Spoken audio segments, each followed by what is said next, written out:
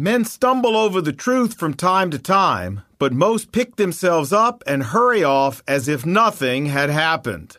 Hi, this is Lon Solomon. These words were spoken by Winston Churchill. You know, having been a pastor for over 30 years, I can attest to the sad accuracy of Mr. Churchill's words. It's tragic how many people I've seen who hear the plain truth of God, that Jesus is the only way to get heaven and eternal life, and then they pick themselves up and hurry off as if nothing had happened.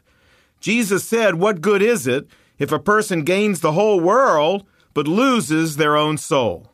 Hey, I urge you not to be one of these people. Not a sermon, just a thought.